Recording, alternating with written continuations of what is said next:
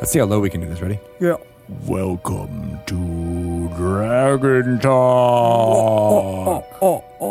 We are here for your candy. Give us all your candy. No, it's not Halloween. It's Thanksgiving. Give us all your cornucopias. The sweet potatoes. All right, here's a little bit of trivia for anyone from the New York Yes. area. Uh-huh. Do you remember Carvel? Yeah. They probably had them in Fudgy New the Whale? Jersey and all that. Yeah, and they had the one cake pan, Yeah. and they would make Fudgy the Whale. Mm-hmm. And then at Christmas, they would like tip that over onto its side, and it looked like a Santa. Fudgy's tail became Santa's hat. No. Yeah. And then Thanksgiving, they tipped it again, and it became a cornucopia. No. Same cake design. What? Is this blowing your mind? This is blowing my mind. Mother's Day, tip it over again, it becomes a bouquet. No, it's just like different colors Yeah, they had like of ice one cream in cake it. pan, and they were just like, it's Fudgy the Whale for a whale of a dad. And now it's Thanksgiving and cornucopia. And they probably turned it into a ghost for Halloween. I remember like discovering that. Now, how do we learn? We can totally do something like that for D&D, where it's like, this is a beholder, but it's actually... But it's a flump. Kinda. Yeah. You can do flumpy type things there. I feel like you could turn a mind flayer into a beholder. Like just kind of like Yeah. take those if gooey you had the cutouts and the things, tentacles that face down and just face them up. Pippi Longstocking them up. Yeah. Nothing wrong with that. Nope. Let's do it. Flump holder. In fact, what am I saying? We mostly do this for like miniatures and stuff when we're like, hey, this is not really a mind flayer, but just, you know, I'm using the mind flayer one because it's close enough to the when thing we're that playing with miniatures? Yeah. Yeah. I totally do that. I mean, So- I guess there's a little bit of using your imagination in D&D. Just a little. Like, not a Like, lot. I'm sorry, I simply can't get into this encounter because that is not a flump. Not a flump. Not a flump, you guys. Not. The breathing in is so Do smart. the flump voice. Lauren Urban did the flump voice. She did this with Dusty and Doom, but she brought it back out for our most recent Extra Life game for Clerical Error, which was tons of fun. Yeah. Yeah. And one of the wild things that happened was we all turned into flumps. And we're walking down the street, or the NPCs all turned into flumps, and we were like, what's all this? There's like a flump parade happened outside, and we had to deal with that. I like flumps. Flumps are weird and cool and interesting all times. I don't think I could hurt a flump. Yeah, I just want to hang out with flumps. And Yeah. I'd be like, hey, what's up, Flumpy? And he'd be like, hey, how's it going? Oh, I know. I don't think I can do that without coughing. I died. I just died. Oh, no. The ghost of Greg? I just inhaled a flump. Oh, that Yeah, happens. and it stinks in here. That's From- because you Forgot the way my... not going to bring it up again. Let's go from another episode. I watched Wreck-It Ralph this morning. Oh, the first one? Yeah. Not the second one that's not released yet? Yeah. Yeah. I didn't go into the future. But I was When the you're not part when Australian? like the Laffy Taffy laughs. I never actually saw it. Oh, you never saw it? No. Oh, did you ever see it, Ryan? Oh, yeah. Yeah. That was really funny. Never mind. Doesn't matter because you didn't see it. But you You saw know- it. saw it. It was funny. It's funny. The Laffy Taffy laughs when something bad kept happening. I was like, ah! Because it's Laffy Taffy. It laughs. I know. That I'm like, makes this total is so sense. funny. It works on so many levels. I guess. It's also delicious candy. It's not. No one likes it. Nope. No. Banana flavored Laffy Taffy. Oh, that is like just, If why you- do you hate me? If they were giving that out on Halloween when I was a kid, I was like, no. I'll take an You apple. just take this back. Give me your pennies Give me your instead. pennies. You got any candy with like toothpicks in it? Can I have a razor blade, please? How about some of that Tylenol? Poison Oddly Tylenol. I hear about. whenever I would go up to doors after that Halloween, they had lights always turned off. Oh, it's weird. It's weird, right? The Tito kid is coming. Get that kid out of here. Put him in a special school. I hear he plays Dungeons and Dragons. He's full of evil intent. He can't separate fantasy from reality. He wants us to give him razor blades. That's the devil dog. That's the devil talk. Don't listen to him. So, speaking of the Satanic Panic, Art and Arcana is a Yes. fantastic book which traces all of the history of Dungeons and Dragons. It's done by 4 amazing authors. We've had them on the podcast, and that book is available now everywhere. And if you even are remotely interested in Dungeons and Dragons, you should pick it up. But if you have friends that are also remotely interested in, get it for them. For sure. Yeah. It's such a good gift. It's such a good gift. It is also a great way to trace all of the artwork and how it is informed kind of fantasy in general. Yep. Not even D&D, but like, how our conception of what is fantastical has shifted and changed over the 4 decades that D&D has been around, and how it's influenced everything from video games to parties to television to movies. Yep. All that stuff. Yep. So check it out if you can. It is a walk down memory lane. And it's one of the most surreal things that I actually got to talk to those 4 authors about Dungeons and Dragons in a church. I was standing like by the altar as I was talking about Dungeons and Dragons. Yeah, exactly. I used to be an altar server. So that's something that you should totally jump into. Art and Arcana, do it up.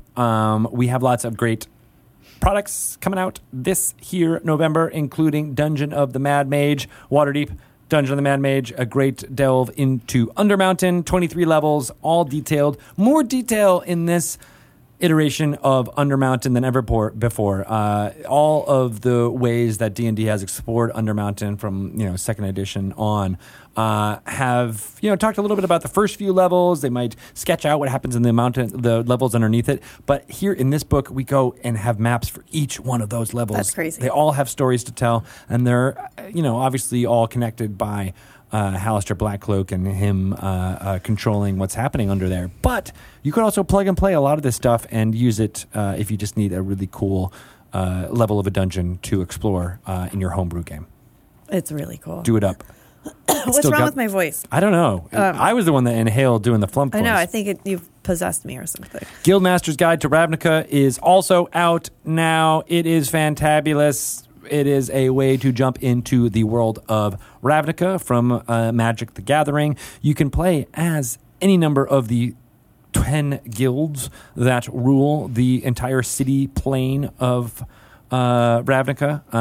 And there's tons of new challenges in there for even experienced D&D players. You can throw some of the monsters and things that are described. The bestiary is pretty robust in Guildmaster's Guide to Ravnica, and all of a sudden, these new bouncers and new characters and new things will be thrown at D&D players, and they won't know what else to do. Oh, yeah, that's cool. Yeah. What would happen if I didn't know which guild I wanted to be part of? Is there a way for me to randomly determine that? I know, there is. There is? In the Guildmaster's Guide to Ravnica dice, there is an oversized D10 with all of the 10 symbols. If you just want to be like, hey, I want a random guild, it's going to be my background, you roll it, boom, you got your guild. That's awesome. It's just that easy. That's crazy. That's crazy. It's perfect for one-shots, jumping into it. There's an adventure in there that was specifically crafted to get people to be able to jump in quickly to what's occurring. Hopefully, it is the launch pad for a lot of new storytelling in Ravnica. That sounds awesome. If you want to learn more about that, I think it's concluded by this point, but the Podcasts of Ravnica promotion, 10 live play podcasts, all audio, delving into each one of the guilds in Guilds of Ravnica. 10 one-shot adventures. They're all on the Dungeon Delve feed, which is separate from our Dragon Talk feed. Go check them out. Lots of great and talented people working on all of that. So make it so. Okay. I dig it. I'm doing it. Yeah. Thank you again to Jen Vaughn from the D20 Dames for doing a lot of the heavy lifting, organizing that whole group of amazing creators. I dig it. I dig it. I dig it. Very happy. You've got some games coming out. Not really. No. Just like everything. Every game. Betrayal Legacy is out. It's there. It's in stores. Unless it's sold out. Do you think it's going to be sold out? Yes. Sweet. That's a good problem to have. I know. It's so good. But you got a little bit scared when I said that. Is it going to be sold out? You're like, I don't want to be sold out. I think, so for a long time, it's been me saying that it's so good. And you can believe me or not. It's fine. But now, like, the reviews are coming in, and it's getting some ridiculously positive reviews. It's so fun to see or read about people discovering all of these little secret surprises and horrors packed in this little box, but without spoiling it. Don't spoil it. They're just saying, oh my God, something amazing just happened. I can't wait for you to go through chapter 6. I dig it. I love how there's all these, familial stories that can be told throughout it. I love it. I know. Such a great way to explore it. It was fun watching people playing it and like getting really into their family. Like they kind of, it just lends itself to role playing. So it's a very D&D like type of way, even though you're exploring. Kind of a big D&D nerd. He is, yeah. He's a wonderful game designer, and I think he hit it out of the park here. So I think so too. I can't wait for more people to check it out. Dungeon Mayhem, a card game all about Dungeons and Dragons characters causing some mayhem with each other. Yep, it's the perfect size to stuff in a stocking. It is a stocking stuffer. But it's also, if you are going to have any time off, and you're going to have any time off with friends and family, you need this game. Quick to learn. You can basically learn it in less than 5 minutes. 2 minutes. Really. Oh, yeah. We say 5 minutes, but it's really like a minute and a half. Because it's like, here, just look at these things. There you go. You got it. I timed myself. And then all of a sudden, those people can teach other people, and then teach other people. And all of a sudden, it's this like viral infection that everyone has got. Oh. I need a prescription. Are there... No, you don't want to cure it. Oh, wait. Don't play Dungeon Mayhem. Oh. Here we go. The reverse psychology that only Shelley. works on 5-year-olds. Oh, well, it's a game that 5-year-olds can play. He has played it. Yeah, they dig it. Because I keep saying dig it. Dig it. I can dig it. I feel like I've got like John Lennon on the brain with like, I dig a pygmy. Oh, never mind. What were we talking about? How Dungeon Mayhem is really cool? Yes. Yeah, it's got really great cool. artwork on it. Kyle Farron did the artwork. It brings to life these 4 different classes. Yes. So a barbarian, rogue, wizard, and paladin. Yep. The artwork is They're great. adorable. There's so many fun little things to discover on those cards. Yeah. Just keep looking at them. And then you want to play with one character, and then you want to play again with another one, because they all have special cards and special abilities on them. And you're going to want yes. I want to know who your favorite is. Everybody tell me. Mine is Leah the Radiant. Do you love her? I do love her. She's I think very I good. love Oryx the Clever. I love playing the rogue. The rogue is fun. It's kind of fun to just disappear for a turn. Yeah. Like, you guys take care of this yourself. But then I'll just take your card next turn with a pickpocket. But the wizard is also wonderful. Fireball. Oops. I've had a lot of people just be like, I don't care. I'm just going to blow everybody up. There was a guy at Gamehole Con that he was down to like 1 hit point, and the rogue was going to take him out, and he just goes, I can't give you the satisfaction. And he played Fireball, and he blew himself up. Nice. That's mayhem. I know. That's mayhem. That's mayhem. All right. Well, I think we've exhausted. No, there's probably more stuff. There's the ABCs and 1, 2, 3s of D&D. Yep. Children's books. They're awesome. We also have core rule books out there. Gift sets. Axis and Allies and Zombies. All the map packs. So maps and miscellany for Guildmaster's Guide to Ravnica, in addition to Dungeon the Mad Mage, recreations of all the maps in those books. Just add them all to your wish list. Dry erase on them so you can track all kinds of stuff. Great for taking notes. And there's also some player handouts in there as well. So that's the miscellany in each of them. Yep. And, of course, the dice. The Dragon Heist dice set is coming out this month as well. Really attractive dice, kind of a blue and gold look on them. Water deepy. And then it's got this hit point tracker, which are these 2 discs of 10 digits on them. Displays any kind of number that you want for your thing. Need that. It's really great, and it's got a nice little kind of clickiness to it that as a fidgeter, it works for me. Oh, yeah. Yeah. Cool. All right, well, let's get to hear more from Ari Levitch about what is happening in the lore of Ravnica, because I know that's new for a lot of you out there. Okay. Let's jump into it and have some bings and bongs.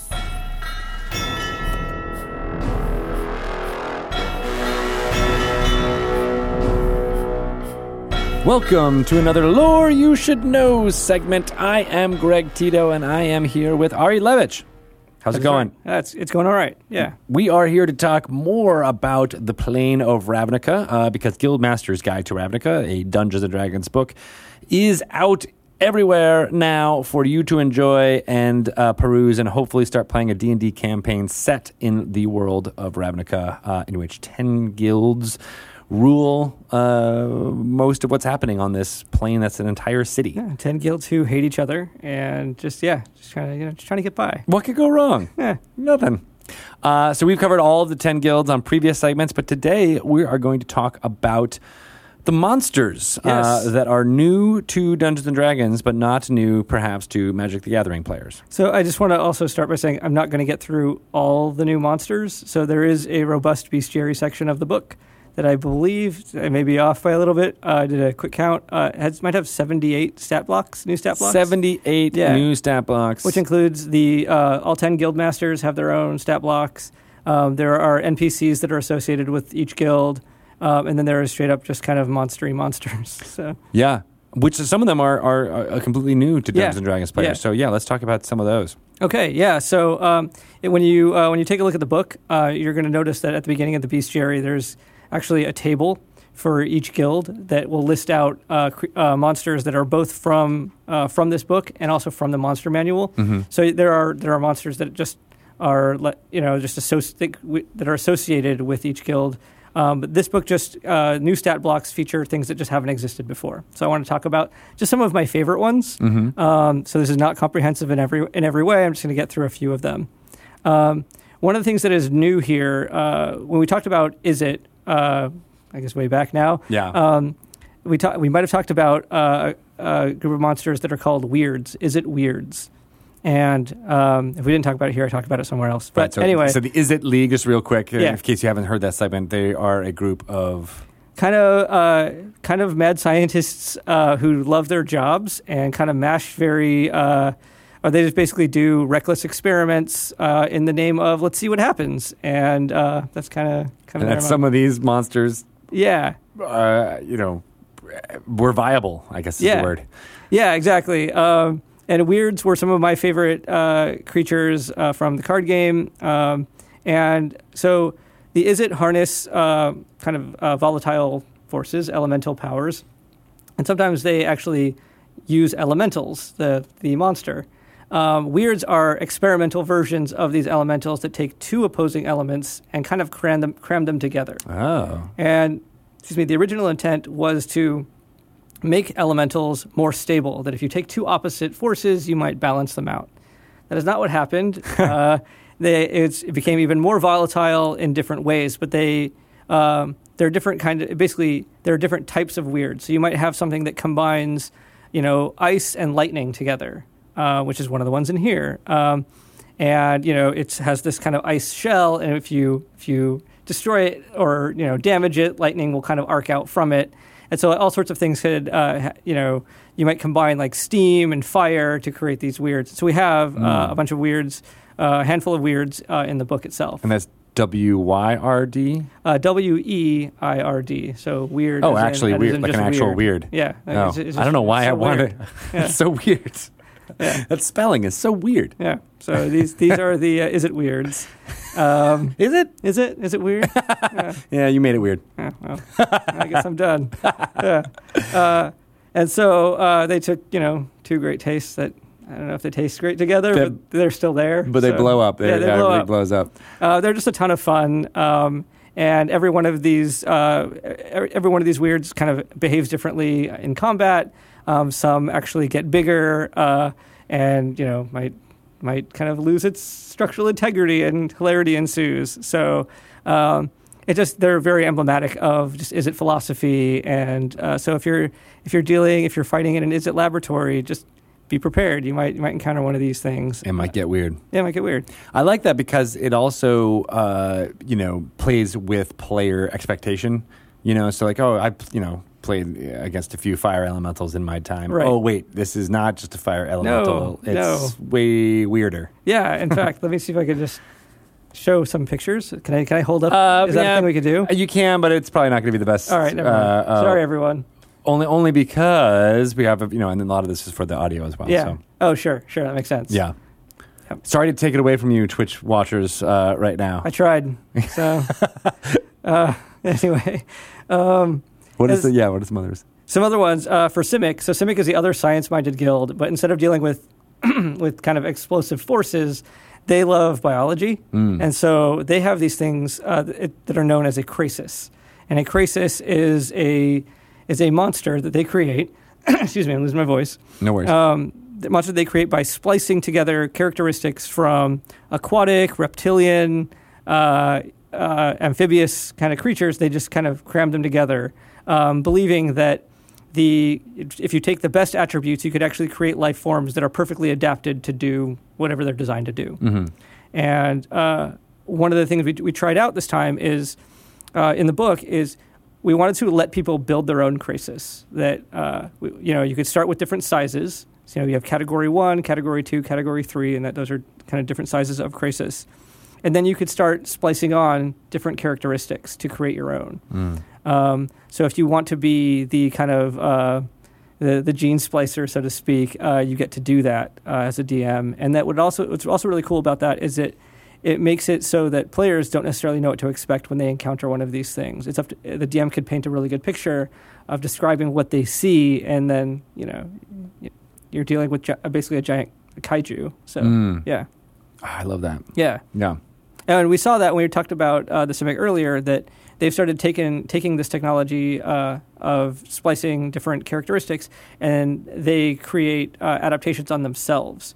So you might have, a Simic, a mage that has, a crab claw, or might be able to have like manta ray wings that actually lets them, might let them fly or glide. And so those also exist in the book as NPCs. Oh, okay, cool. Yeah, and that's such a D&D, the owlbear being the prime example of, two great tastes that, claw if your face together. Yeah, exactly. So that's kind of, that's their thing, but it's all about biology, using magic to bring these kind of biological characteristics together. That's super cool. Yeah. I dig it. So other ones that are new to D&D, via magic, it's a group of insectoid monsters known as the Kraul, Kraul. Okay. And they are primarily associated with the Golgari Guild. And they have this kind of rigid structure that's very kind of clear about what your roles are. You're a soldier, or, you wield death magic as a death priest. So they are a sapient race of the insectoids. Kraul are? Yeah. Yes. Okay. And so they are actually they have become ascendant in the guild. Anyway, they become more powerful in the guild of late, and we have a variety of different. We have basically a guild, a Kraul warrior. We have a Kraul winged warrior. So you have a flying Kraul, and you have a Kraul death priest. And so you get kind of a gamut of the different roles that they might fill. And so when he said that they have specific roles, is that kind of like an ant colony where there's exactly. Okay, there's the workers, there's the soldiers. Yeah, so it's definitely reminiscent of that. And they can fill the role of shock troops for the Golgari if there's an invasion of the surface, or if people come down to Golgari territory. They often dwell in these fortresses that almost look like stalactites that hang down from the ceiling of the Undercity. So it's really interesting to see that, if you're entering Golgari territory, you should probably look up, because these things might descend on you. There's a really, really fun group to have to deal with if you're fighting the Golgari.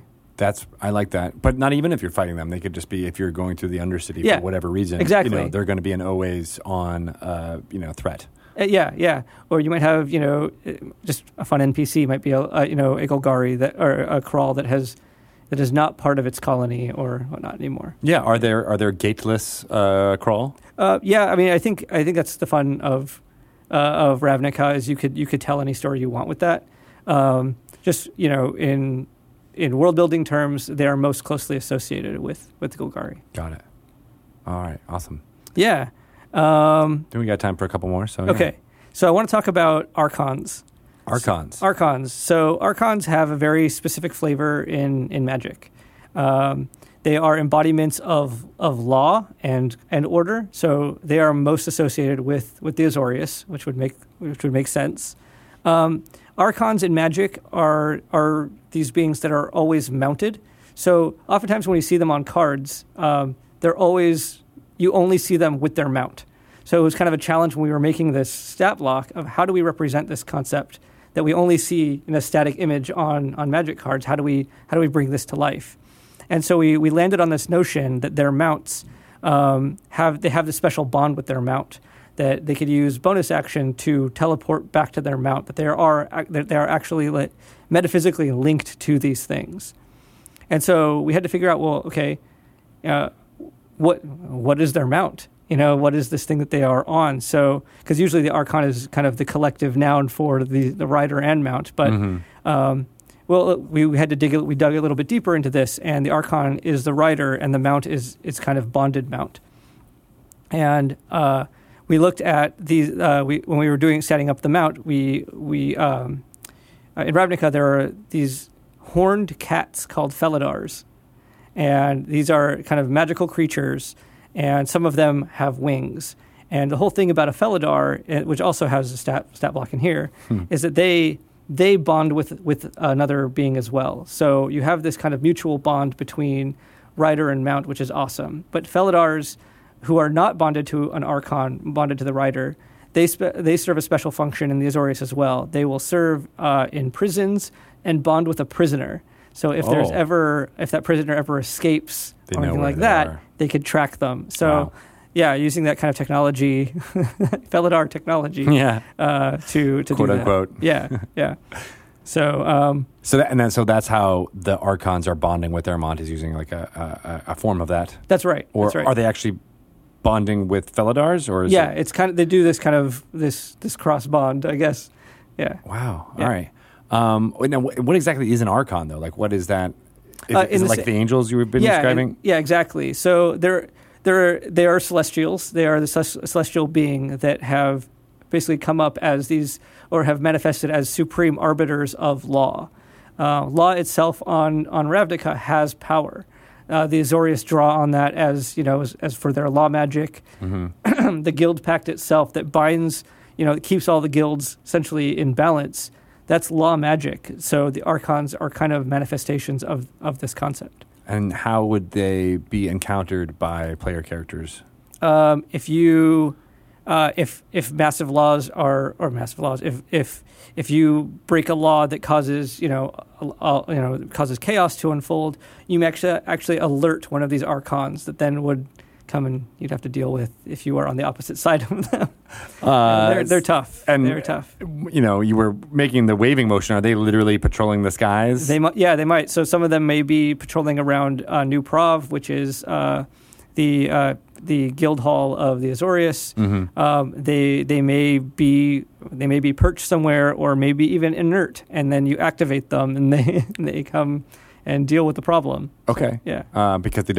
Because of them being celestials, they don't need to eat or drink or do anything in order to exist. So there are some cool story hooks that could even emerge out of from an Archon. What if an Archon is misinterpreting things? Maybe something has gone haywire with the Archon, where they believe somebody is violating a law in a way that they are not, and now you have to deal with kind of a rogue Archon. Yeah. That could be fun. What if a Dimir agent put fake memories inside the Archon? Oh, what if? Oh, my gosh. Who knows? There's so many things Hijinks. We can do. Yeah. All right. What's one more kind of weird monster? Even though we already covered weirds. One more, yeah. So let me Did you have another one, or is that? I could. Unless There's you always more. Yeah, sorry. 1 second. I'm just going to... How cool is it to have the actual physical book in your hand as you're talking about it now? It's surreal. This is the first book that I did any design work on, so it is a special thing. But there's a really cool thing at the beginning here. Just after the table of contents, there's an index of stat blocks. So I'm just looking at that right now, and just which one do I want to talk about? Let's talk about... sorry, let's find one... I just want to talk about all of these. I can't. Okay, this is one that is less glamorous, but I think awesome. Okay. There's a stat block for just a soldier here, which I think we've been needing for a while, because we have warrior, we have knight, we don't have like an official kind of like enlisted soldier stat block, and so I'm really excited that we have that here. And soldiers might show up anywhere from like a city watch that is not associated with a guild, or the Boros might have soldiers, the Azorius might have. So this is a stat block that fills many roles, particularly in an urban setting, having something that is kind of an official kind of, an official. So we have, city watch and things like that, but having a soldier felt right to put in here. That does feel right, especially since so many of the tokens in Magic are basically, you create a soldier. Now, does the stat block have lifelink in it? Or vigilance. Or vigilance, or any of the keywords that are associated with Magic the Gathering? No, you're going to be sorely disappointed. Yeah, Dang it. It was something that when we were designing the book, we saw that there's definitely a hole to fill, even in just the array of D&D monster stat blocks. That this was an opportunity to include something that could be more universal for everyone's games. Awesome. Yeah. Very cool. Yeah, and that's, I think, a lot of the ways that people are using Guildmaster's Guide to Ravnica. Obviously, it's great setting. Pilfer away. Just take what you need. Yeah, because there's so much in there that is not typical D&D that can be used to, throw players for a loop or, just to keep everybody on their toes. And so I think that's amazing. Yeah, absolutely. And for whatever reason, like this little soldier is one of my favorite stat blocks we have in the book. So it will be used, I'm sure. Yeah. Great. Well, thanks a lot, Ari. My pleasure. What are some ways people can get in touch with you if they have questions? The only way. There's but one way. There is but one. By pigeon. Carrier pigeon. By message spell. Yeah. But no, I am on Twitter, and I'm trying to be better at Twitter. But I am at Winnemall, WINNEMALL. Excellent. Well, I can't wait for more D&D players to jump into Ravnica. Same. And you've done some great work making sure that they can. Awesome. So I can't wait. Thank you. All right. We'll be back with some more lore next week. Great. Bye, everybody.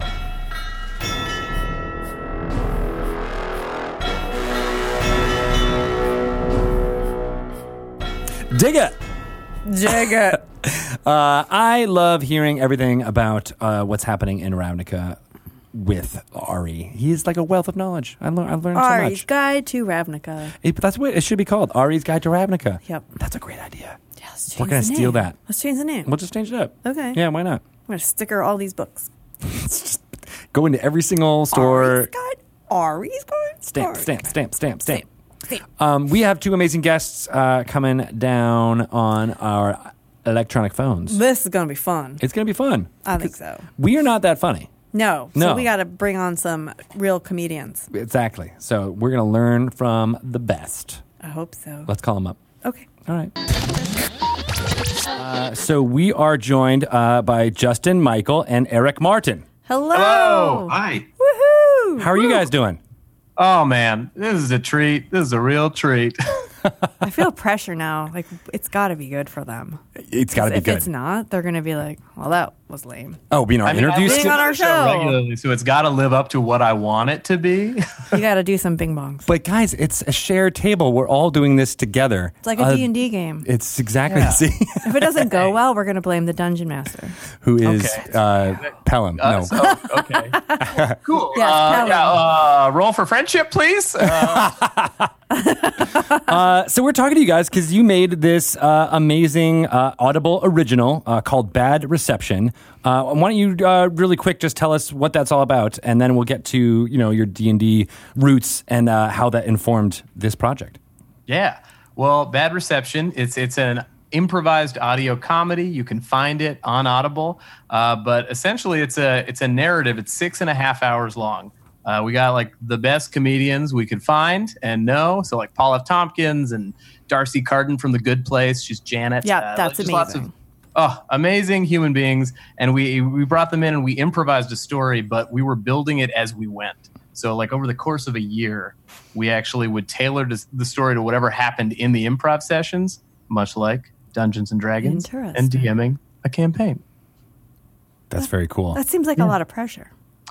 It was a lot of work, but it was really fun. Fun grueling? Yeah, the fun kind of grueling. Yeah. It was. Well, I love gruel. Gruel's delicious. Yeah, well, you grew up an orphan, right? Cartoon orphan. So did you guys have, and you said it's improvised, but did you have an outline, or did you know like certain key beats, or were those also made up through improvised acting? Yeah, it started out kind of, the central conceit was like, okay, these are going to be kind of improvised sketches that take place over the phone. But then, as we continued to make it, we needed to craft a story. So we would have beats, but then things would change. Or somebody would say like, oh, the town is plagued by buff mutant deer. We're like, all right, that's a thing. Yeah. And I was like, all right, so we got to have a huge final battle with buff mutant deer at the end of the series. That wasn't part of the plan, but now it is. So we would kind of plant key plot points and let people improvise around them and invent new stuff along the way. So that's very much This like a Dungeons and does Dragons sound It game. very really much is. like And it didn't hit D&D. me until like halfway through us making it. I was like, oh, my DM skills are being put to good use. Finally, we need to. Someone thinks deer are funny, then when they're all buff, we got to throw them in there. Yeah. Upright deer. That really resonated in particular. Someone said it and they had to stay in. Yeah, I think you know when you hit gold, and that seems like that seems golden. Well, they were infected by toxic movie butter. So, your classic tale as old as time. Is there any other kind of movie butter, I ask? Yeah, probably not. And that's why it's delicious Uh-huh. It So- goes right onto the lining of your arteries. and stays there Oh, yeah. forever. Yeah. Every memory. You were going to ask a question, though, and I interrupted. Your two roles in this show. Like what are both of you doing as part of the show? Well, so we co-created it, and I am the role of the narrator. So you'll actually hear me throughout introducing all of the sections. I have heard you. And kind of giving shape to helping to give shape to the story and putting context for all the calls that you're going to hear. So kind of the through line throughout. Yeah, and I am one of the actors in it. So, I play like a bunch of characters as well as we both wrote it together. So we would kind of write the main story beats. And so writing, directing, acting, we produced, everything. It's an all-in production. The choreography, even though it's only audio. Oh, there was all dance though. Yeah, we did Oh, dance. yeah. You can't see it, but you can hear it. If you can definitely feel it in your voices. I knew that was a triple Lutz turnaround just from how the feet landed. Well, and you're perceptive like that. So Not many are. So Yeah, that is one of Greg's superpowers. I rolled really high in perception. You can always tell when somebody's dancing. It's true. You can tell it in their voice. That's super cool. So what was that? Did anyone else see that?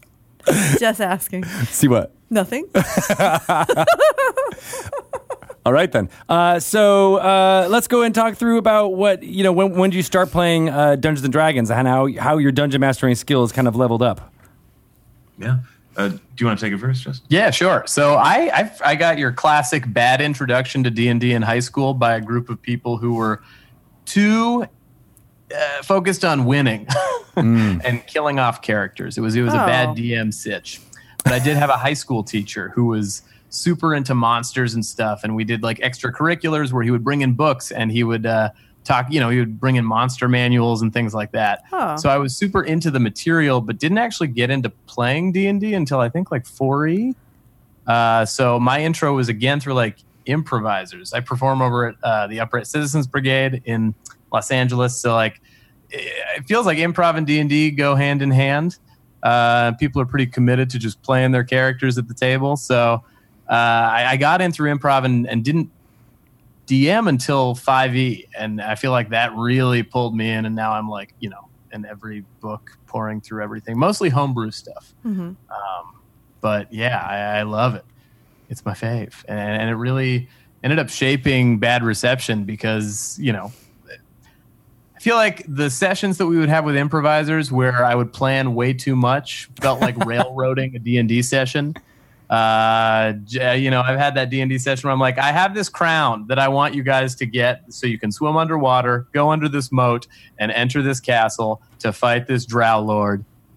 Didn't work. People don't care. They just wanted to go in the other direction. I was like, okay, I planned too much. I'm railroading my players. And, like if you railroad improvisers, they're not going to have fun just like players won't have fun. So it was a lesson. Is there a dichotomy there between like the people who like sketch and have things like written out ahead of time and improv? Because it seems like, to a layperson that those are very similar. Like you don't see that those, but is that true in the comedy world? Yeah. So I think sketch, ideally like really good improv scenes, I feel like a sketch, like it feels like you're just coming up with a perfectly written thing on the spot. So I think they kind of work in tandem. But yeah, I think overly written stuff is going to be tough. You have to just run with your choices in improv, and I think it's the same with D&D. I think you're exactly right, and you said in your essay that you wrote. Yeah, I did send an essay to Shelley. You said it's a good essay. that your DMing has informed or helped with your improvising, and I've always heard it the other way around, that being a good improviser has helped DMs. But you're saying it the other way around. Yeah, I think they kind of fed each other. Like being an improviser helped me, I feel like, jump into D&D more easily. I was like, yeah, of course I'll commit and say yes and to this. And I'm down to like play this crazy character and not feel self-conscious about it maybe. I feel like there are different kinds of players at a table and some people aren't down to jump into a character. But I think the DMing end of it, D&D is what helped the improv of bad reception. So like being on the outside and trying to kind of wrangle and direct improvisers, I was really helped by like figuring out how to like plan the best play session for D&D. So, you know, give enough of a loose outline of where we could go, but also not be beholden to it. That's super cool. I think that's good advice. Yeah. The only times that the first time I ever tried DMing, it was a terrible experience for everyone, mostly for me. But because I planned too much. And when the players didn't immediately like walk in the door and go right, I had no idea where they were going to go. They went left? Because they went left. And I was like, I didn't plan for this. I don't know what's happening. You hit a wall and you have to turn around and go right. Yep, there's a door there now. Sorry. There's a picture of me that's looking at you sternly, saying, go the other direction. But it caught me off guard, and I was not prepared, and everything just fell apart since then. So I have heard since then also, don't plan so much. And you really... Yeah, some of my favorite sessions have been like, oh, I didn't have enough time to plan and just ran with what the players wanted to do and improvised it as we went along. And I was like, oh, this was great. You can do that. Yeah. Yeah. The other good advice I heard was, as a DM, that you should just like roll a lot of dice when they do something and you're buying yourself some time and you're like, oh, I don't know what to do. Okay, just keep rolling the dice and make them think they made a the sound of dice makes people think you're doing something. Yes. You're like, yeah. You did something terrible. Yes. Oh, we shouldn't have The gone numbers left. don't lie. Yeah. Yeah. Right there. Oh, Clearly, man, if this you were is- behind the DM screen. Oh boy, you would see what happened. Oh, wow. You guys Correlates should have to went what's left. I'm going to go easy on you now, because even though the dice are taking it pretty hard, I'm going to... All right, a monster shows up. Yeah, right. They're props, basically, for Dungeon Masters to waste time. Exactly. I agree. Yeah. All right, well, Eric, what about you? When did you start playing Dungeons & Dragons? Yeah, well, for me, I actually was introduced to it. I got a rule book for Christmas when I was like 12, but I didn't have anybody to play with for a while. So I would pore over it, read all of the things. And then, as you mentioned, like when I finally like got into a game situation and became a DM for the first time, and it all planned out. And the moment it veered off the path, I didn't know what to do. So it's why improv is so important. But then in high school, I was like an actor, and all of my friends, they started playing. So I got into games with them and then just had some epic adventures all through high school. So we would literally like rehearse our play. And then on the weekends or at nights, we would then go and play D&D. So That's cool. What era was that? So that was 90s, so early mid 90s. Sweet. So that was around the same time I was doing very similar stuff at the University of Connecticut with my theater dork friends. We were mostly the non-on-screen or non-on-stage folks, the tech crew and the stage managers. We would get together and do that exact same thing. But it fell apart, mostly because of over-planning or slavish devotion to the product that it was. I forget what adventure it was, but it was one of those things where it was like a party. It was a whole party, and if you ate the food at this like party, it was the random die roll, and some people got like gained levels from this, and then a specific dish, if you ate it, you died. Like, is this in the adventure or It was at in the adventure? adventure. Like, you went to some weird theater party. And where you and died they if were you ate the... Right. Yeah, that's exactly. If you have the Cheetos, you No, dead. this was in the adventure, and someone's character died, and then everybody eventually just quit out from that. They're like, nope, I can't do this anymore. And they got out of it, and we never went back to that campaign. It was done after that. Oh. Yeah. Unfortunate. Right? So that's, I feel like the theme of all this is going into improv and how improv is important and to read the room. Yeah. Yeah, what does your player want, too? I feel like some people, I've realized, like, oh, I'm really combat-oriented, but I'm like, oh, people sometimes just want to, because I play with a bunch of comedians, they're happy to do, like, do a walkthrough of a home and see if they prospectively want to buy a home for 30 minutes. Ooh, I could do that. Improvise house hunters. Yeah, honestly, I feel like there was a session where we just ran a general election. I just fought a bunch of hags in an HOA, so it's a real fun world. Yeah. That sounds awesome. I know. Tell us about a little bit. So you're playing in a homebrew campaign right now? Yeah, playing in a few. So I DM one of them, and then I play in a couple others. And one of them is like a writer's room for a Cartoon Network show I write on. And then the others are just a bunch of comedians who get together. We've been doing it for a few years. These games sound horribly boring. Like, I mean, none of that can be exciting. Comedians Awful, and boring writers. human beings. And I just wanted to publicly say it. And thank you for giving me the forum. There you go. Yeah, there's so a new one. Go ahead. With the more like comedy oriented group, our DM for the session was a guy named Alex Berg. He's part of this amazing group Convoy, this improv group, and we were in these treetop villas, and there was an HOA that seemed like it was evil. It turned out to be a hag coven we had to take down, and so now we did take them down. And we overturned the HOA, so now it is a more Now you can I think play it's music more like after a socialist, 9:30. society where everybody's pitching in to make their living situation better. But you're fighting HOA is the real evil. It really is. I can feel this pain. Yeah. Nitpicky green hags. I feel like is there like a little like reality blending in with your fantasy here with somebody having some issues with their HOA? I don't know. This one actually we do as an exquisite corpse, so I don't know I think he just was choosing a fun, like each session there's a new DM and we switch off. Oh, that's cool. And so like we kind of shift, and our players we have a crystal where all the dead characters kind of get absorbed into the crystal, or if you're not there, the idea is that they've teleported inside, and so you have a power associated with that character. So even if they're not there, they still are there. That's in some nice. capacity.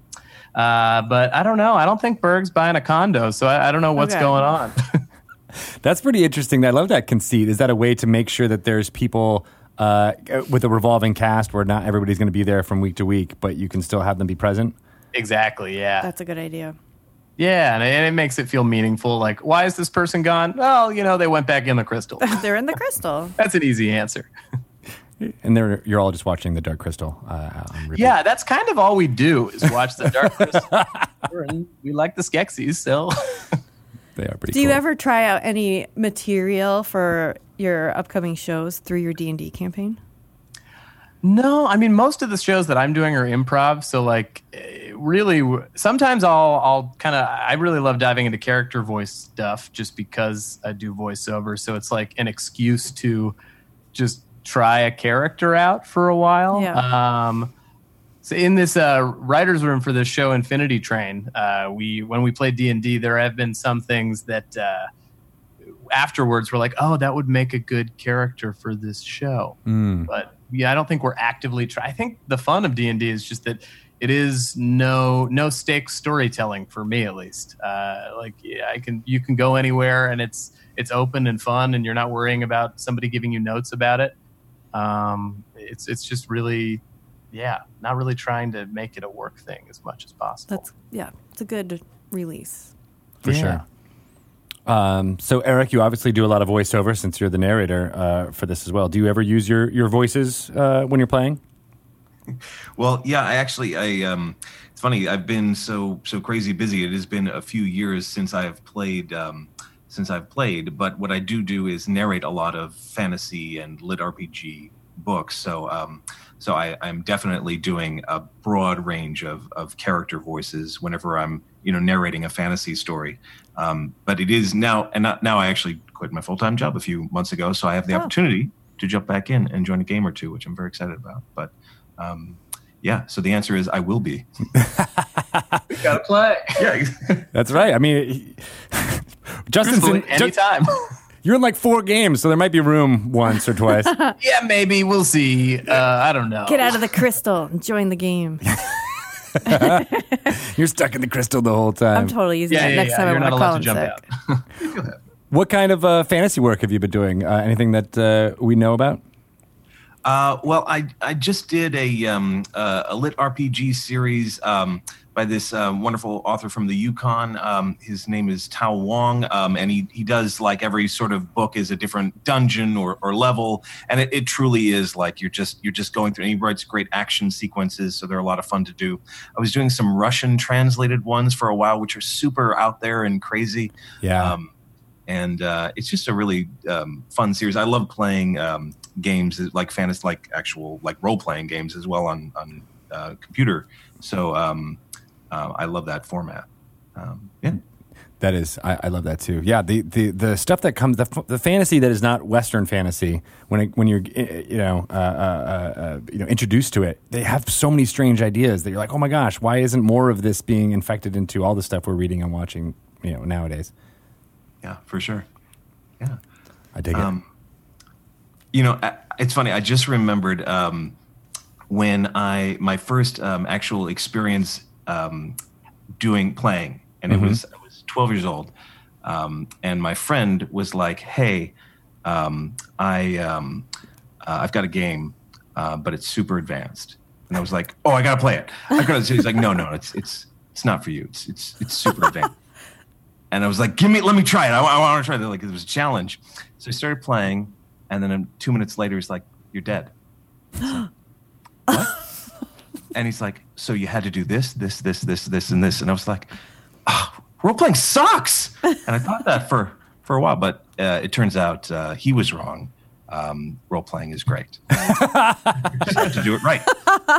Well, it sounds like both of you had the same experience of like, the early, way it was played was very much you must do X, Y, and Z in order to get past all of the challenges. Yeah, that first Dungeon Master can really make or break this, obviously. Like, if you never went back to it, if you just thought role-playing was like, I just do something and then I die, nobody tells me why, it's just how it is.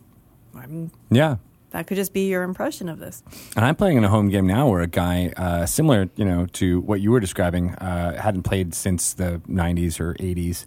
And, he was in that like 10-foot pole, always checking, making sure every door is, okay. And he was playing that way with 5th edition for a little while.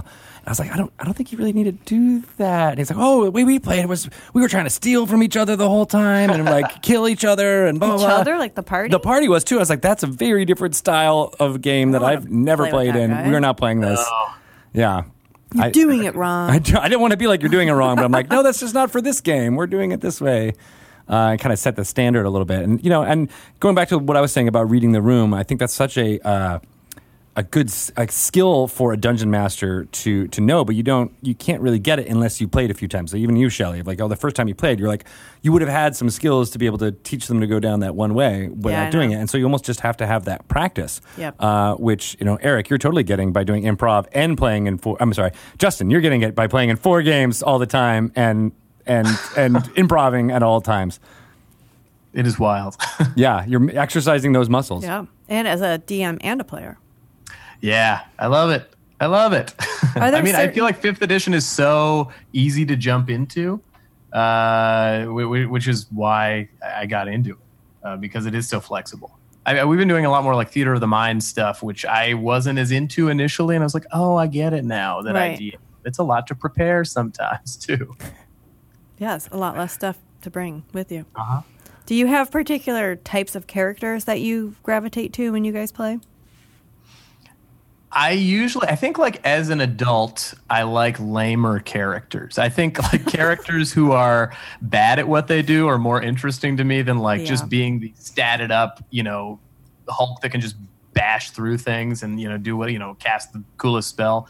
I think I just rolled up a Kenku Rogue who has a -1 to intelligence, and that's just fun to play. I'm like, well, going into this, I'm going to be bad at things. It does relieve a lot of the pressure to actually like help the party. Yeah, it was my character who made that poor decision, not me.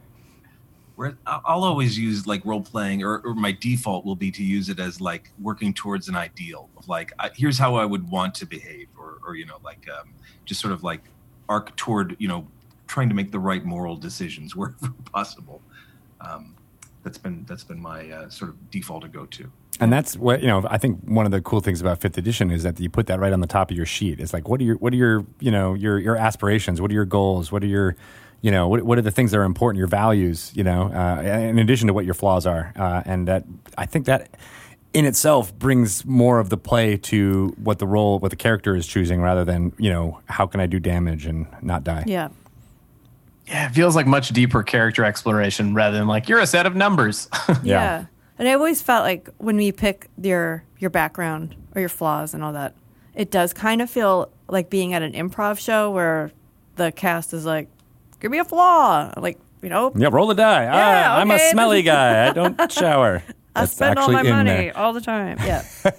Is smelly guy one of the flaws? It is one of the flaws of the urchin background. Smelly guy? Yeah, you literally don't shower very often, Yeah. so you're It's there. kind of fun. I like to roll the dice to create that stuff too. Yeah. So it is kind of like It does feel like an people improv improv. show for that reason. Yeah. Yeah, it's fun to run with those choices too. For me, I'm like, okay, what's going to be fun to play, and what's going to be a fun bit to do? What I feel like, because it's with comedians a lot of the time, it's like, what's the joke going to be with this character? And he's going to be looking for dinosaurs, and he's going to say sours instead of sores. And that's what I'll hinge on until we find one, and maybe we'll never find one. You're like, I can milk that for at least 14 sessions. When all else fails, yes. Yes. You got to have something. So, I mean, I know we were just saying character sheets are more than a bag of numbers, but have you ever thought of, when you guys were putting together Bad Reception, did you ever have, not a character sheet for each character that was going to be portrayed in this, but did you have an outline where like, okay, this is the major important things, or did you allow the performers to come up with that? Like, how did this work? Yeah, we did. We ultimately ended up creating the most comprehensive, mind-numbing Google Doc of weird specifics. So it was this spreadsheet of the name of the character. We would give them a little bit okay, you're, a doctor and you're calling to make an appointment with this person. But overall, we left, general specifics up to the improvisers to lock down sometimes their name and, just what their personality or what their voice was like. But once we locked them in and brought them back, Eric and I would keep track of all the details. So we're like, okay, this person had food poisoning and they were afraid of fire. And, we have to know all of these things. This person's child was eaten by a mutant deer. So they're going to be affected by that. Yeah. One's a host of an NPR-style radio show that never ends and is always having a pledge drive. So it was a thing where we gave them a lot of freedom to begin with, and then we kind of had to shape things more specifically as we went along. So we were just jotting down every detail and who each person was married to, or dating, or single, whatever. It was insane. That's really cool. And you do something similar in your D&D campaign? At least with D&D, when DMing and stuff, yeah, it's keeping a log of what people say. I at least whenever I start out a session, after a while, I have them describe what they dreamt of, because I feel like what people choose to say they dream about or have nightmares about is going to be telling of their characters. So a lot of the times people will bring up their family or where they're from, or just mix it up so it's not just you're sitting around at a tavern talking to each other, which is perfectly fine. But, when people have to describe being chased by teddy bear, tinker mechs, I'm like, okay, well, that's a thing that I will hold on to, and that will definitely happen down the line. Yeah, that is a great way to get portent, anything that the character is choosing to remember and talk to you about, it's going to have something, even if it's just, they're scared of snakes or clowns.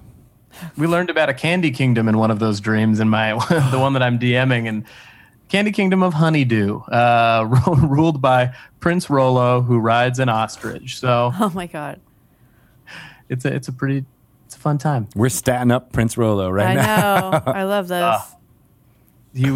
He weighs 400 pounds, so I don't know how that ostrich is handling his weight. It's a beefy ostrich, just like the mutant or the toxic movie popcorn butter. Yes. Probably had some of that. See, it all comes together. It all comes full circle. I love that. That's a really good idea too. I just like the idea. It's kind of making me want to try being a DM again, because I love the idea of taking all these little nuggets, storing them away, and then you never know when you're gonna drop a clown. I will play in your House Hunter D&D campaign. You will? Yeah. House Hunters is kind of perfect for a D&D campaign. It's got hunters in the title. Exploring some new domain every game. There's a D&D monster that is an evil house, right? Is it on the hill? No, it's not. No, it could be in Does yours. betrayal happen there? Yes, betrayal happens there, and there's an evil woman who is the brand manager of it. She's the worst. Yeah, that sounds super fun. That does sound. Movie popcorn butter. Where did that come from? I don't know. I'm For bad suddenly reception, craving it. yeah. Why is that the MacGuffin? Well, so it's set in a Northern California town, and there is a place called Castroville, which I think has is like some kind of there's like a garlic capital somewhere, and there's just basically different towns in California that have as their staple crop something. And we thought, why not movie theater butter? Because I do like to eat that. And I thought, why not? Yeah, you just ladle it straight into your mouth. You don't even need the popcorn. The popcorn is just a vessel. Eric is very sick. Yeah, we thought it was fun. Also, kind of the original setup was like there's this made-up town called South Grampers, Northern California, and they want it to be the Hollywood of Northern California. So they're putting on a film festival. And, in kind of like a Guffman-esque way, but they're trying to attract business. The town is in dire straits. And so we thought they're just going to be movie butter themed. So since they produce so much movie butter, why not throw out, a movie festival? So they have a yellow carpet for people to walk down. Oh, gross. It's made of butter. It's made of butter. Wade exactly. through it. There are two old men who have dueling bagel shops, and we took this as a sort of here in LA. There's two French dip shops, and they both have their claim to fame that they invented the French dip. There's Cole's and Philippe's, and they both say they invented it at the same time. Is this true? This is not. Yeah, this is actually true. Okay. So we took this to these two bagel shop owners and their movie theater butter bagels, and that was the starting point in episode 1, but then by episode, or chapter 13, it's gone. They've already died and been resurrected and are part cybernetic, and things just happen. Yes. Yeah. They drive bagel-shaped limousines. They're cybernetic horse people. It just takes a bunch of left turns. But you also The left turn that Shelley needed. So you should have been in my game and made that left turn. Could be a whole different world right now. So there's a lot of things I imagine that come up in your D&D games or through your improv with bad reception. But you have to, it's a talent to know which ones to hold on to. So how do you know which ones are the nuggets and which ones are let that one go? I mean, part of it is just trusting your gut, but I think it is paying attention to, I think in D&D, it's how are the players engaged? Because try as you might, or at least we don't have a no phone rule at our table, but mostly people are pretty checked in, but you can tell when they start to drift off. Right. I think similarly when, doing an improv scene, what the people in the booth, and we'll have the other people improvising watching from outside. So we have an audience, and so it's kind of paying attention to that audience and seeing oh, they're laughing at that. Or if it made us gut laugh, we're all right, we're bringing that back. So it really is, I think, just paying attention to your audience. And a lot of the times that is your players in D&D or the improvisers in your scene. How are they checked in and what are they connecting to? Rather than trying to push your own agenda that's separate from, it's well, I wanted them to wear this, Bullywug crown. No, they don't want to do that. Try as you might to get them to wear it. It still exists in your world. You have a little thing that you made, but nobody's getting it. It's the stuff of legend that no one will ever interact with. My folder of things that my players have never touched. You got to file it away. One day. You never know. Darlings. Chris Perkins told this story where he created this, and it was like a seafaring campaign, and he fleshed out an entire island that they were going to go to, and they went the other way. And he's like, all right, well, maybe they'll get to that island. And he said 2 years later, they eventually visited it. So, yeah, you can always bring it back. But why can't you just stories move die. the island?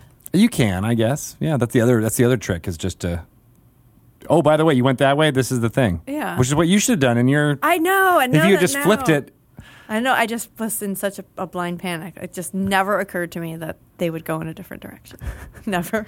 You're I literally put candies leading down that one path, and nope, that's a trap. We're going candy.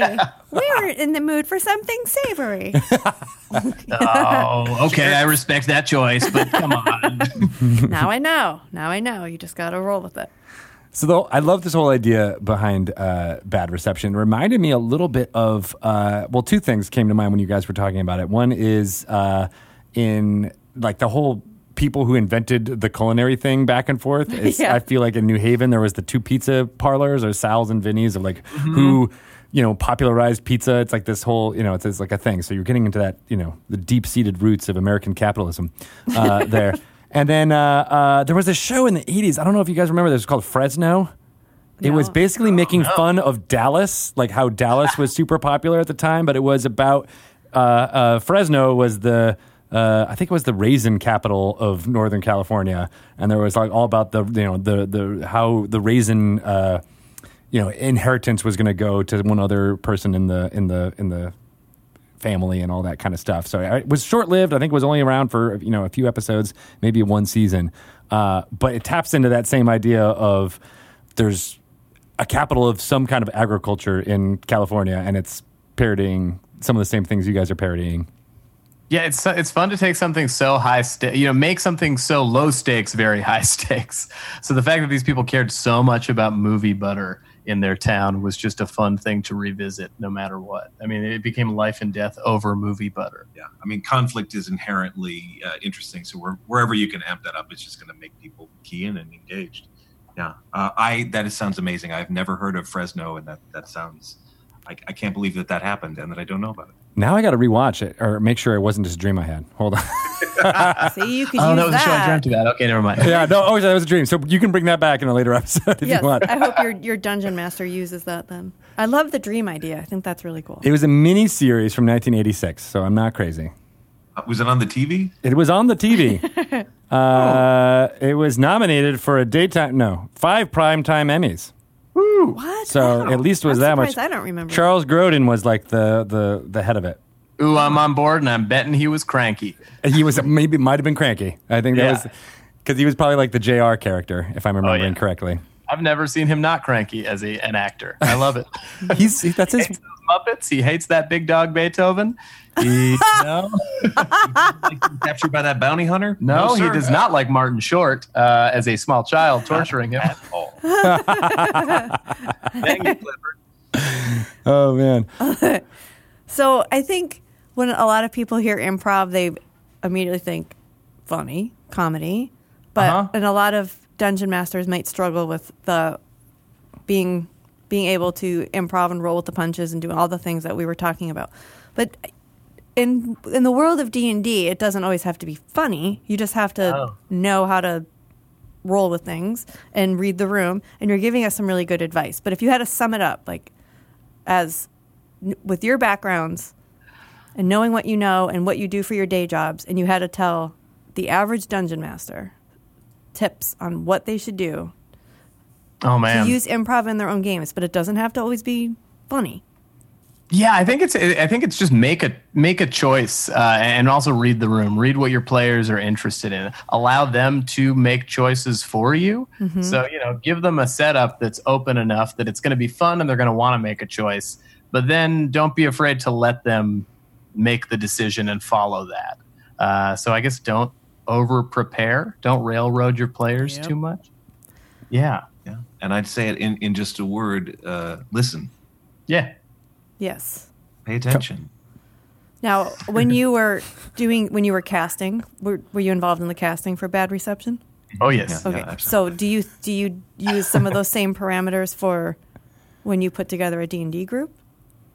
Yeah, I think you think of friends who are receptive and open and aren't going to be the people who are trying to kill you or rob you in the middle of a session, unless you're like, this is a villain's campaign. Right. But yeah, I think you're looking for people who are open to working together and really listening to each other, or like are going to be engaged in trying to make strong choices. And I don't know, I think it's hard at first, especially if people haven't played D&D. So you kind of encourage them, give them that opportunity to make the choice. So they feel comfortable doing it. And it's like, I think that's what I love about inspiration in 5th edition is, rewarding people for just doing something cool. Like, hey, you decided to do this in an unorthodox way. This is great.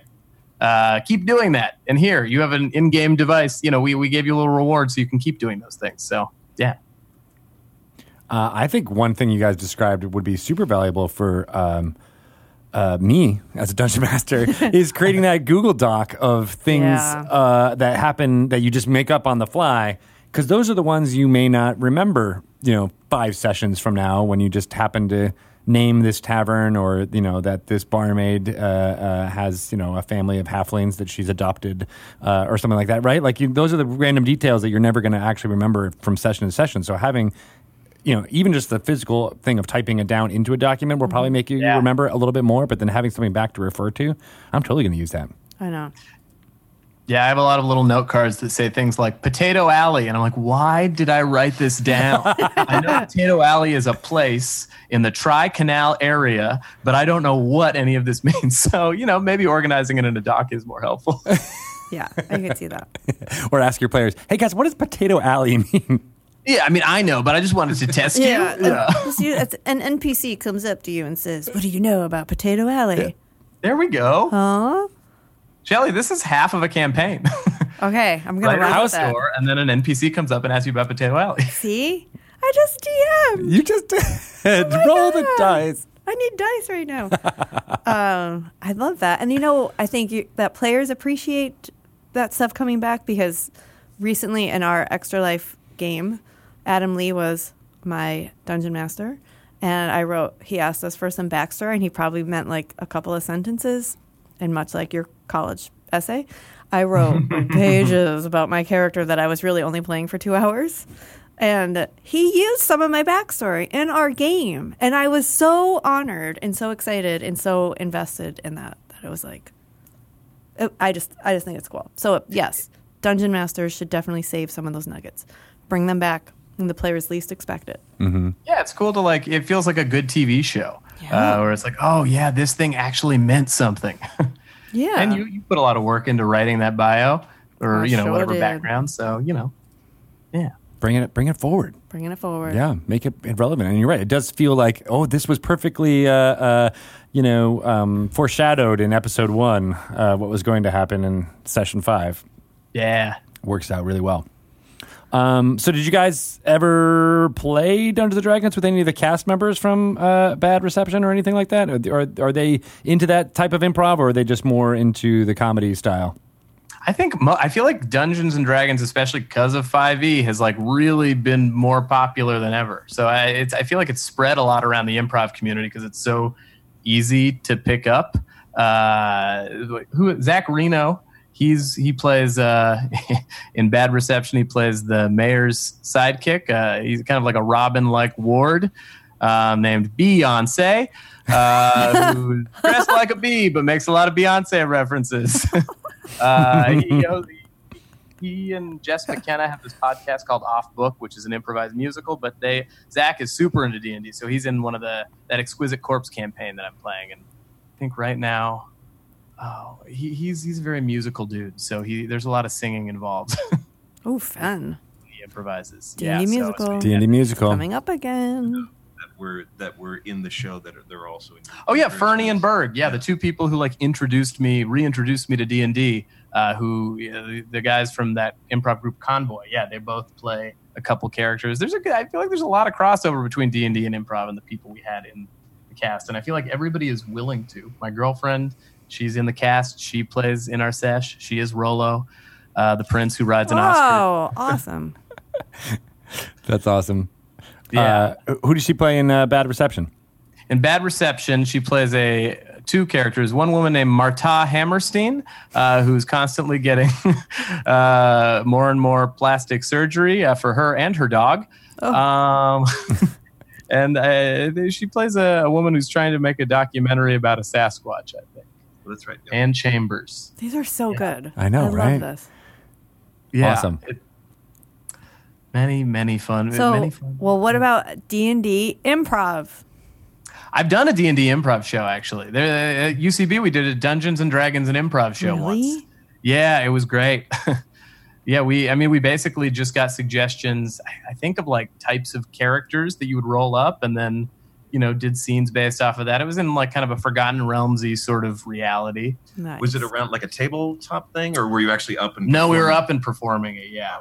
But I think there are some shows at UCB where, they're doing improvised D&D, or there'll be, I think, players, and then what they say is kind of what they do in the game is the suggestion, and then their scenes based off of what they're rolling up and stuff side by side. Yeah. There's like a lot. it. There's a lot you can play with in that format. Yeah, that sounds really cool. Oh yeah. Yeah, but is it a regular thing or is it just what was a one-off where they? It was more of a one-off sort of thing. Yeah. Man, Would love to bring it back. I'm just I looking would for love any that. way to incorporate D&D into any of the things that I already do. I host a Batman the Animated Series podcast, and a buddy of mine who does stuff for like DM's Guild, I was like, you want to come over and just like try to figure out like what Mr. Freeze would be if he were a 5e character? What is Clayface? Yeah. now is it Arnold Schwarzenegger, Mr. Freeze, or is it the real animated Thinking series? like 90s like Bruce Timm Mr. Freeze, but boy do I want those ice puns anyway. Yeah, I immediately went to those. Yeah, I mean, how could you not? He's a cultural staple. That's the word I was going for. Cultural Yeah. Yeah. Icon, hero. Staples.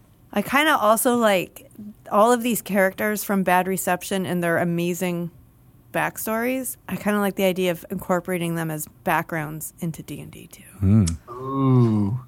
I mean, I It'd want have to to roll be up a like- buff mutant deer for sure. For sure.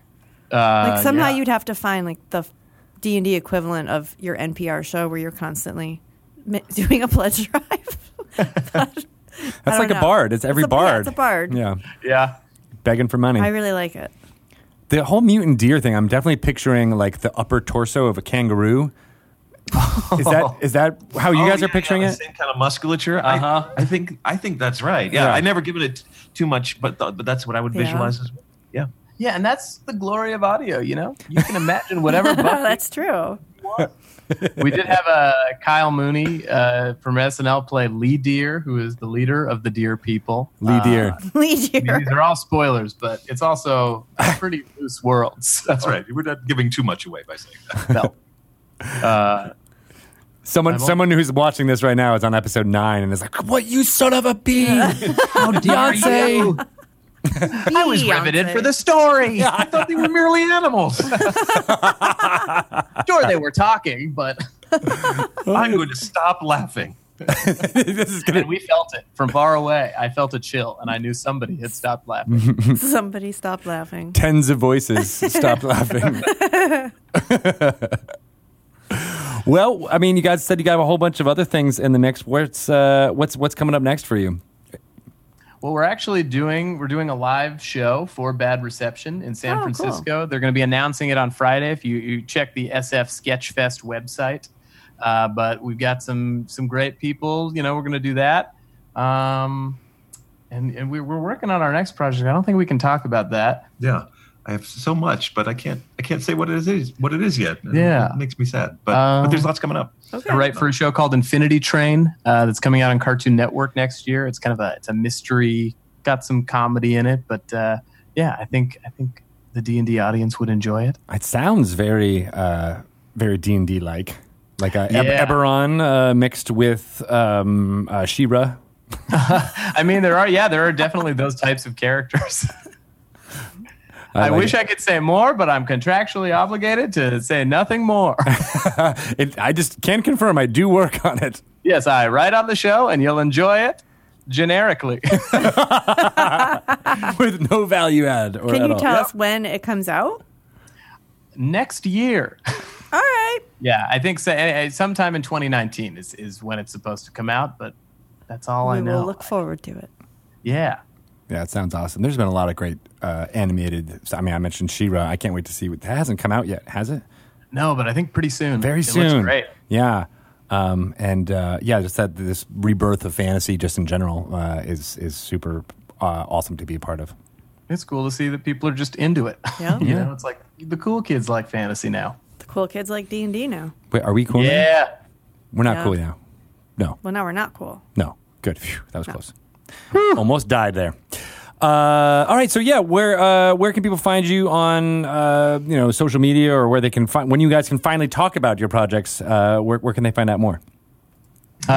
You can find me at Hey Justin on all the social medias, Twitter, Instagram, and at BTAS Podcast if you want to hear a deep dive into Batman the Animated Series with the people who made it and comedians who liked it. Sweet. Oh, that sounds really good. Yeah. And I'm at Eric1 Martin, ERIC1 Martin on Twitter. You can find me there. There is also ericmartinvoiceover.com where all of my stuff goes. And then if you want a direct link to Bad Reception, it's audible.com/Bad Reception. So it's right there. If you're not a member, first one's free. Yep. And check it out. This is a good one to use it's a good one to get anyway. But new members do get the free credit. Oh, yeah. Yeah, they do. But yeah, existing members, use your credit. Use your credit, Use your existing credit or member. pay You've for got it. credit. You're fine. Yeah, you're swimming in them. They're going to love it. That's what they're for. Support your fellow D&D artist out there Yeah. with Bad Reception. And with the bits I've heard, the previews that you guys have up here are hilarious. So Thanks. you pick the right stuff to be able to pique everyone's interests, I think, for this type of thing. Yeah, good for long drives, short drives, all drives. Even if you're driving that plane. Phone driving. Yeah, and I just on a personal note, the whole bit about the calling into a conference call, that scene, as someone who works in an office and does lots of conference calls, it's so true. Yeah, everybody can be the best at it, and it's still never going to go 100% well.